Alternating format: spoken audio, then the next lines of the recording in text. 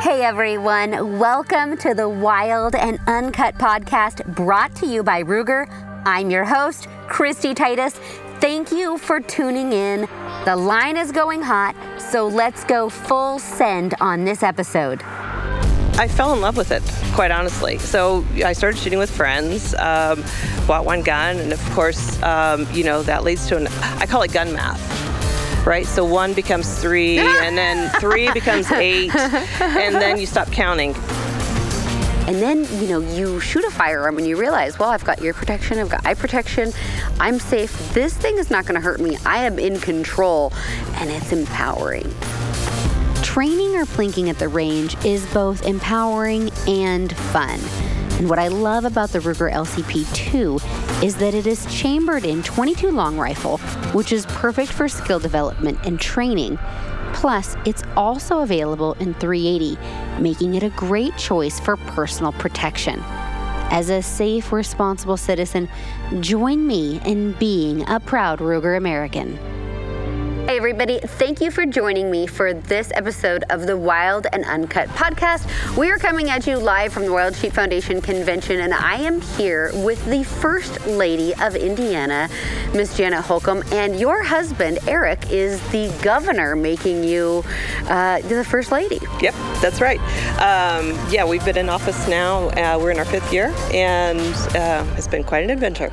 Well, I can speak, hopefully for most of America, that we are so thankful to have our leadership, and as we know right now with everything going on in the country, how important our governors are in our states, and having you representing the state of Indiana here at the Wild Sheep Foundation Convention is such an honor, and we just could not appreciate your time and presence here more, especially in this time in our nation. So thank you for taking the time out of your busy schedule and being here. Thank you. Well, I am quite an advocate for hunting and shooting sports. I came to hunting and shooting sports later in life, but I kind of dove in, and I absolutely love it. This is my first time attending the Wild Sheep Foundation convention here in Reno, and it's been spectacular. It's just a big family, and I've met so many really wonderful people, and I fully intend to come back. So tell everybody that's watching and listening, how did you become the First Lady of Indiana? That was an interesting year in our life. So in 2016, my husband was asked by then Governor Mike Pence to fill a midterm vacancy as Lieutenant Governor. So he was sworn in on March 3rd, 2016. We thought we were going to be running as a slate with Mike Pence for re-election that year. And 4 months later, Mike got the vice presidential nomination. He was asked to serve with Donald Trump, of course, and run for vice president. And we moved up the ballot then and had a 106-day campaign. So it came as quite a shock. Yes. Very quick. Very quick. You went from being lieutenant governor to, your husband went from being lieutenant governor to governor very rapidly. Yes. Just a few months. So. And now you guys Eric was just actually reelected for his second term, correct? That's correct. Yes, we were back on the ballot last year, 2020. Well, Indiana loves you and loves everything you're doing in the state. But before I go into all the awesome things that you have brought to the state of Indiana as First Lady, can you tell your story of how you got involved in being an adult onset firearms owner and actually also adult onset hunter as well? Yes. In 2008, we were home asleep. It was January, and our home got broken into during the night. My purse was stolen. Fortunately, the burglars left, and it was just an eye-opening experience for me. The next morning when I woke up and found that my purse was missing and evidence of a break-in. Correct. Phoned the police then, and of course they came out to do the report. And what they said while they were there was, it's a good thing you didn't wake up because we did not have firearms in the home at that time. I was kind of afraid of guns, and I'd grown up in proximity of guns, but I really didn't have a lot of experience handling them and understanding them. But after that, I became very motivated. So I decided it was time to confront my fears and uncertainties, and I just started learning. Because you realized at that point, a phone call sometimes it takes too long to have a responder, even though, now you have a lot of security around you, but you still take the responsibility of your own security in your own hands. Sure do. And I really respect that. There's a lot of people that end up in a position of leadership where you do have security around you because of your unique position. And you kind of, I don't want to assume that a lot of people get complacent with their own security, but I think they honestly do. And you're the absolute opposite of that. So, you've went from like not owning a gun to now you are an instructor. I mean, you've taken a whole nother level to your own personal security, which I really commend you for. Thank you. I fell in love with it, quite honestly. So I started shooting with friends, bought one gun, and of course, that leads to I call it gun math. Right? So 1 becomes 3, and then 3 becomes 8, and then you stop counting because sometimes you don't want your spouse to know how many you have, right? All the guns in the house are mine. You can't just have one for one occasion. Purses, shoes, whatever. Yes. Yeah. Amen. Yes. So, I fell in love with shooting sports and started with pistol and really kind of focusing on defensive and tactical training, and then moved to shotgun and rifle and decided I wanted to start hunting. And not only does she shoot shotgun and rifle, and she runs over this like super fast, but the guys at her trap club she shoots with, when she started shooting with them, she could go there and shoot. Now she goes there and cleans house. So I appreciate your modesty or your humility with your ability, but you are like an extremely capable marksman. So I have a group of, I call them my girlfriends. They're all 50 plus guys. Yeah. That I hunt with, wing shoot, and shoot clays with quite a bit. But when I started shooting, I was hitting maybe half out of, around a 50, I'd hit 25. Yeah. Now she shoots better than me. I can't hit anything with a shotgun. I either hang with the guys or outshoot them. So yes. Yeah. Well, if we went trap shooting together, I would be like, Janet, will you shoot one for me, please? I'll shoot back up. How about that? Yeah, that's right. No, and then, so you not only do you shoot trap or sporting clays, you also have done a lot of instruction training as well. Yes. After I had been shooting for a few years, I started taking my girlfriends to the range, and I thought, gosh, this is fun. And they loved it, and I loved it. And I realized that it's important to present a consistent message, use a consistent terminology, because you're laying the foundation for someone. That's right. And you want them to be able to take that and build on it and do other courses. So you want to have a solid start for ladies. And you're in a very unique position to influence people that maybe would be on the anti-gun side of things or on the fence with guns, because you are in a political position of influence. You encounter a lot of people that, most of us everyday people, we don't hang out in the same circles. Let's just, put it honestly. And so, with your background, you're able to influence and talk to people about safe firearms ownership, how firearms owners are responsible handling of firearms, and these types of conversations in small rooms and in different non-formal settings really can also have a lot of influence when it comes to legislative matters as well, or the court of public opinion. Exactly.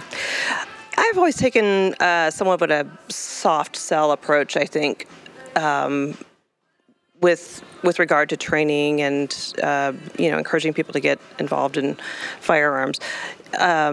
It's been really fun though, and very rewarding, because I've had even friends who are pretty liberal who have approached me after a number of years maybe and said, hey, you know what?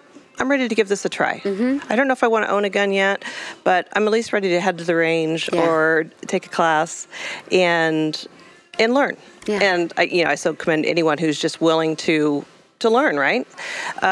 Maybe you decide it's not for you, but just have some knowledge and some understanding of firearms. Because what we hear in the media often is very Negative. Is very negative, very biased, and quite often very uninformed. So, a firearm's not just going to go off. A hammer or a firing pin has to hit a primer for a gun to go off. So just understanding that. Trigger finger. That's right. Trigger finger or Yeah. engaging the hammer. Yeah. That was something that came up here recently on a movie set, right? Yeah, absolutely. And so not, if you're going to handle firearms in any setting, have a base knowledge to be able to understand if it's loaded. Safe, responsible, how to present a firearm, how to carry it, all of those things. So you've actually gone out, you've done a lot of outreach with your own community of girlfriends and friends and your own sphere of influence, which, I can think of, of our 50 states. I can think of on less than two handfuls of governors and leadership that really is super pro Second Amendment, and you've taken your love of firearms to Indiana. You're bringing a lot of competitive shooting sports into Indiana. For example, the NRA shooting sports are coming to Camp Atterbury. Yes, it's really exciting. So a couple of years ago, we really kind of embarked on this project, but we are building a state-of-the-art shooting sports complex at one of our military bases, Camp Atterbury. It's located just about 45 minutes south of Indianapolis, and the NRA is moving all of their competitions to Indiana. So we started a couple of years ago with high power rifle, and we're adding some competitions each year. So this past summer, we hosted a little over 90 days of NRA competitions, and we love having them there. Great folks from across the nation there to compete, and it's just exciting. So I love getting down there during the competitions to see what's going on and to meet people and welcome them to our great state. Yes, that's it's so important that we have a place to have shooting sports, because the gun ranges and the availability of a place to shoot with urban development, it's not like everybody has the opportunity anymore to go in their back 40 and go plinking. And so having a governor and a first lady that is investing in our shooting sports and making sure that there's a welcoming community for the entire state is so important. And I'm so thankful that there's a place in Indiana that people can go and shoot and be safe and enjoy shooting sports with friends and family. And that's so important with our culture of firearms. It's been very rewarding to be able to use as part of my platform as First Lady, to have the opportunity to be an advocate for this and for encouraging individuals and families and people from every walk of life to get out and enjoy this sport. It's incredibly safe. Once you have a base of knowledge and understand. It's addictingly fun. It is really, really fun. It is so fun. And the fellowship and everything is, and I think it's really empowering, especially for women. A lot of women are afraid of the noise. They're afraid of the recoil. And then, you shoot a firearm and you realize, well, I've got ear protection. I've got eye protection. I'm safe. This thing is not going to hurt me. I am in control. And it's empowering. It is empowering. So fun. And what's exciting for me is that there have been occasions when I've worked with women that have never, typically the women I work with have never held a gun. And there's been many occasions when I'm on a range with women and their hands are just shaking because they're so nervous. I have to remind them to breathe. And, but once you get through a couple of magazines, they start to calm down, and then you start focusing a little bit on accuracy, and within half an hour they're shooting tight groups. Women are really good at listening and taking information and transferring it to the skill, and it's so rewarding to see someone who goes from being really nervous to all of a sudden shooting tight groups, and they walk away and take their target with them, and it's a badge of honor. You're like, I did that, I hit that. I'm so awesome. You did the kind of natural progression from, in my opinion, natural progression. I love guns and shooting to, I'm also a conservationist. I'm an outdoors person. You grew up around horses and you love being in the outdoors. You and your beautiful dog. What is his name again? Henry? Yes. So my dog is Henry. You and your dog Henry love to go hiking. And so it's like natural for you to step into now being a hunter. Yes. It was just a growing process for me. So yeah, it was another way for me to connect with the outdoors and to enjoy being outside in nature. That is what really rejuvenates me. And particularly after we took on these jobs of governor and first lady, that's my go-to. That's what resets me, and just being outdoors in doing anything, hunting, fishing, hiking, whatever it is. I just love being out. So.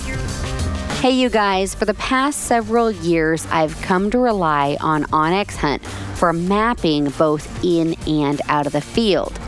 But now I'm also using it to plan and research units for my application season. onX has teamed up with TopRut to show you everything that you need for draw odds in most Western states. And access to TopRut services is completely free to all elite members. Now, I have both the power of onX Hunt and TopRut to help me strategize my state hunting applications. So if you haven't already, download onX Hunt and upgrade to the elite membership to access TopRut as well as other great elite benefits. Hey everyone, after successfully using Rack 1 Big Game Peanut Butter and their super yummy peanut butter and jelly in my spring bear baits, I'm excited to share with you 2 new premium bear attractants from Rack 1. First, they've added picnic basket and jelly donut flavors. All 4 of the flavors from Rack 1 are dynamite and they're sure to lure in bears. Now you can place them wisely to use them to capture pictures from your trail camera, or you can actually put them in your bear baits below your hunting stand. The rest is easy from Rack 1. All you have to do is get in the stand and make your shot count. Good hunting to you all. Your first big game hunting experience was the Wyoming Women's Antelope Camp, was it not? That's right. So this is what I love about some of our governors in our country. Jenny Gordon is the First Lady of Wyoming, and she invited you. Her husband, Mark, is the governor of Wyoming, and she, her state welcomes roughly 45 women into Wyoming to do a women's antelope hunt.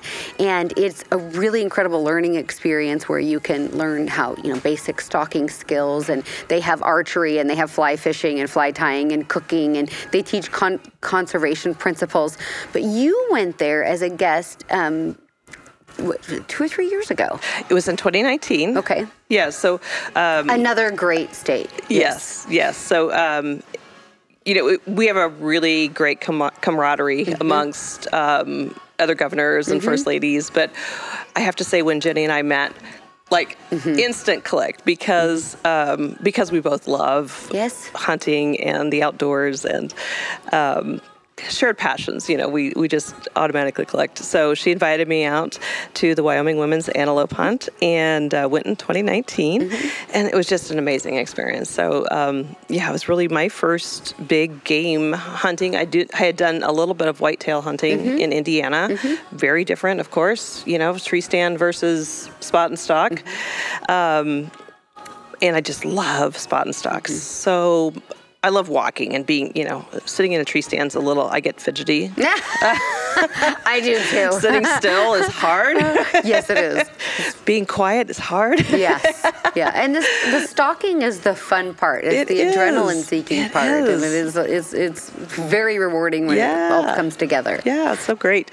So it was just a tremendous event. The way from day one and all the way through the end of the time we had there together. It's even kind of a field to fork experience. They talk about cooking and preparing different cuts of different types of meat from the animals, and so it was really fun. Jenny has actually launched a really great, it's like a Wyoming Hunger Initiative, where they have taken a lot of the harvest of the state. If you want to harvest a wild game animal and don't need the meat, they've got a great food bank program where you can donate meat to, and they're really doing a lot to combat hunger in Wyoming. And I really love seeing two women that have so much influence work together and come together, because the two of you, you had just started hunting, you'd done a little bit of whitetail, now you're exploding, and the two of you have so much opportunity to influence so many people. I mean, your entire constituency in your states they look up to you as women, and they say, well, if these women can do it, I can do it. And that is so empowering. And I love seeing women like you ladies. And I'm so thankful that there are red states out there that are hunting and embracing the hunting culture as well. And when you left there, we actually went on our elk hunt in Colorado. So if you guys that are listening or watching this, you want to watch her episodes on Carbon TV and then also my YouTube channel. And it's titled First Elk for First Lady. And we had a great hunt for elk in Colorado. It was so much fun. We did. And I want to commend you, too, because you do so much for women in hunting and just promoting this incredible way of life, these traditions, and passing it forward to the next generation. So, yes, we hunted in southern Colorado. Yes. And just a magnificent experience. So it was hard work.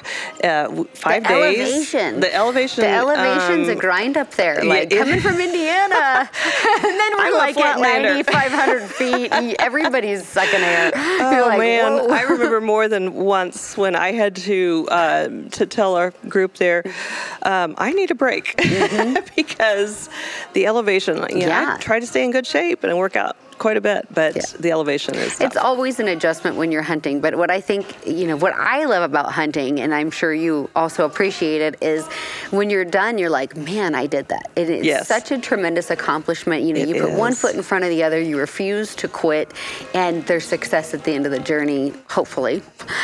But in our case, not in that always, situation, it was, you got a beautiful bull, and where are all of your trophies now, Janet? Well, I love this story. Sorry, teed you right up for that one. My mounts arrived a couple of months later, of course, and when I received them at the governor's residence, my husband said, where are you going to hang these? And I said, well, they're going to go in our event room at the residence, and because there's a really nice, tall ceiling in that room, and I knew they would look great. And we had a little bit of a debate, I'll say, for a couple of weeks. He was concerned that some of our visitors might not appreciate having the mounts in there. Of course, the mounts are where I intended. Why even have this conversation with her? Like, he knew he might was be the marrying. governor, I don't know. You're the first lady. But they do look great, and people really love hearing the story when they come in and visit and learn that you went hunting. That I harvested those animals, and I think people are really intrigued by it. And again, it's an opportunity to talk to people who might not have a lot of exposure. And not only that, not only does she have her harvest hanging on her wall proudly in her governor's mansion, they also feed their guests the harvest from her hunt. So, you get to bring this extra culinary experience to the first house in Indiana where, I'm sure there's other governors that have done the same thing in Indiana, but you guys are a very red state. But how impressive is that to your company when you're telling this field to fork journey? It is fun to tell visitors that I harvested the entree. I hosted a wild game dinner a couple of months ago, and we had 7 different types of wild game, and it was just it was really fun. It's always great to share the harvest and to share the stories and just a great way to spend time with friends. There's always a story and a memory, and it leads you on a mental adventure, and you're a guest on one too. And hopefully, at some point, you're enticing people that maybe have never been hunting to consider experiencing it. That's right. Yeah. And as we know, in your position as well, hunters are truly fueling the conservation movement, and we have done so since the 1930s with the inception of the North American model of wildlife conservation. And with that, you have this huge opportunity to inform your guests how hunting is conservation through license and tag sales, funding 75% of state conservation budgets through PR dollars, which comes from the sale of legal transfer of firearms and ammunition. And, we're truly fueling that grassroots effort. Absolutely. And all of that has kind of maybe led you in a way to the Sheep Foundation convention here. It has. And so the more I learned about conservation and Pittman Robertson and the North American model, and so over the years I've just just conversations around the literal or metaphorical campfire with other hunters and conservationists. It's the more I learn, I think it's kind of been a really interesting journey and gotten me more and more involved. And did you know that I have a sheep hunt?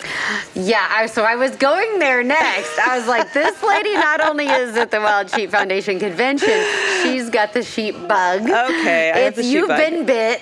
I've been, yes. I'm heading to the Yukon this August, so that will be my first sheep hunt, and I'm very excited. Oh, you're a little bit an intimidated, but excited. Oh, you know what? It's the most defining moment of your life. When you accomplish that, you're gonna understand you've done something, and it's different than any other feeling I think in the world. I'm excited, and I'm excited for you to have that. I love challenge. So, and I love having hunts like that scheduled because it's a great motivation to work out. When you're not feeling like heading to the gym, maybe knowing that you have that on the calendar, it kind of gives you that extra little push to gives you something to work towards. Yes. It's a goal, and it defines your why and a purpose. And, we've been very fortunate this week here at Sheep Week that Janet has shared her story of her home break-in to your journey now to being a hunter and a soon-to-be sheep hunter with the members of the Wild Sheep family. And I think, and I can't say this again, how important it is that we have our decision makers that are invested in the hunting heritage, that are invested in how hunting does really fund conservation. And we're seeing it with some of these tags that are selling here, and they're going for a lot of money. And it will sheep hunting is not an inexpensive sport, but at the Sheep Foundation family, there's raffles and there's auctions and there's ways for people to come in and have that chance of being a sheep hunter. And whether we're sheep hunters or not, we're all here to put and keep sheep on the mountain. And one thing that Guy Eastman said today that I found incredibly intriguing was that sheep hunters specifically, worldwide, harvest less than 1% annually of the population of wild sheep. And the dollars that are raised here and the stewardship that is done here, the revenue that's created here, there would not be wild sheep if it weren't for places and programs like the Wild Sheep Foundation and for the North American model. And with a less than 1% world harvest rate, hunters are literally putting tons of energy and momentum into the conservation movement without asking for very much back. Exactly. Some of these tags sell for hundreds of thousands of dollars, and that money is going back. Not the sheep hunt Janet's going on. No. Let's just clarify that right now. We aren't buying these tags, so yes. But there are people, there are hunters out there who have the means to buy these tags from different states. That it's a tremendous investment and boon for those states. That's money directly back to those states. That's exactly right. To help conserve animals for the future. That's incredible. And they're doing collaring programs and testing programs, and density programs, relocation programs, where you elk hunted with me 2 years ago. 5 years ago, they did a sheep reintroduction into one of those canyons at River Canyon there. And there was a sheep population roughly 20 miles away in similar terrain, but there was no sheep on that particular ranch. So the landowner worked with Colorado Parks, and they actually reintroduced sheep into that canyon.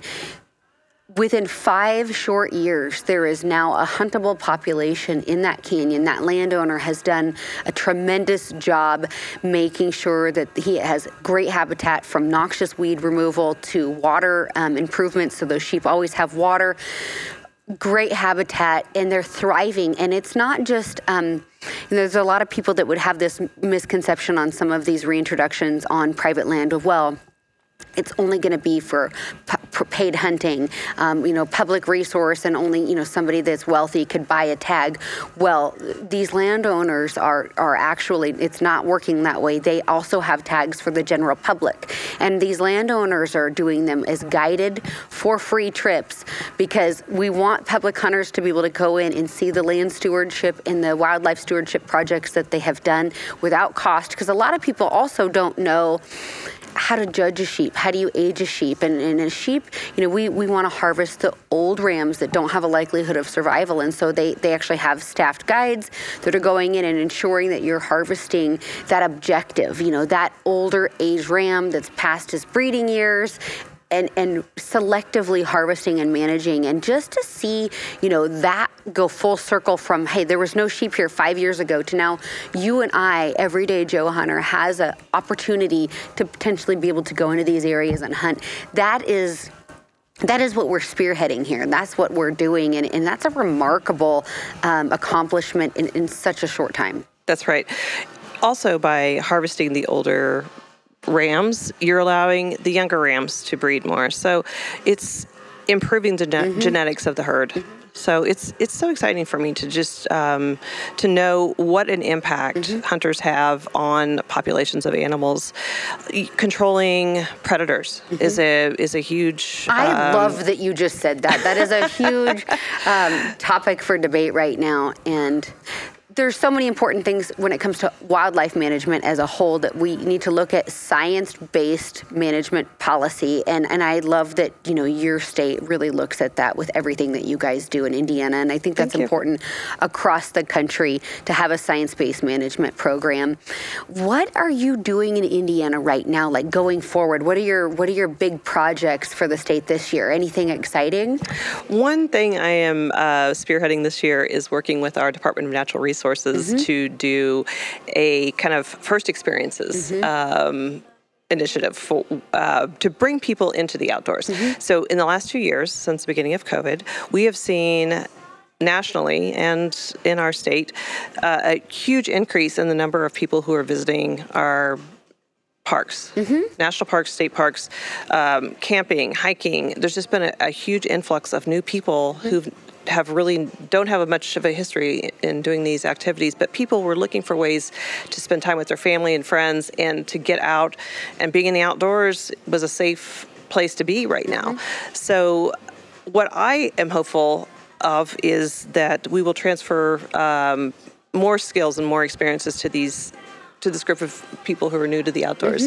So I'm working with our DNR to encourage people to get out and hike. And so I'm going to be doing a number of activities over the coming year to engage people in maybe try fishing or whatever it is. So, and that's all in addition to your accelerated program at Camp Atterbury as well. That's so you're correct, continually bringing in new shooting sports and new disciplines to your facility there. And Indiana's a great state to hunt. If you guys haven't hunted Indiana, there's a lot of hunting. Turkey hunting and whitetail hunting is really what you guys are kind of famous for, bread and butter. Yes. And both of them, tremendous opportunity. You guys have done a great job with your wildlife management. Your deer numbers are great. Your turkey numbers numbers are flourishing, and you hunt both religiously there.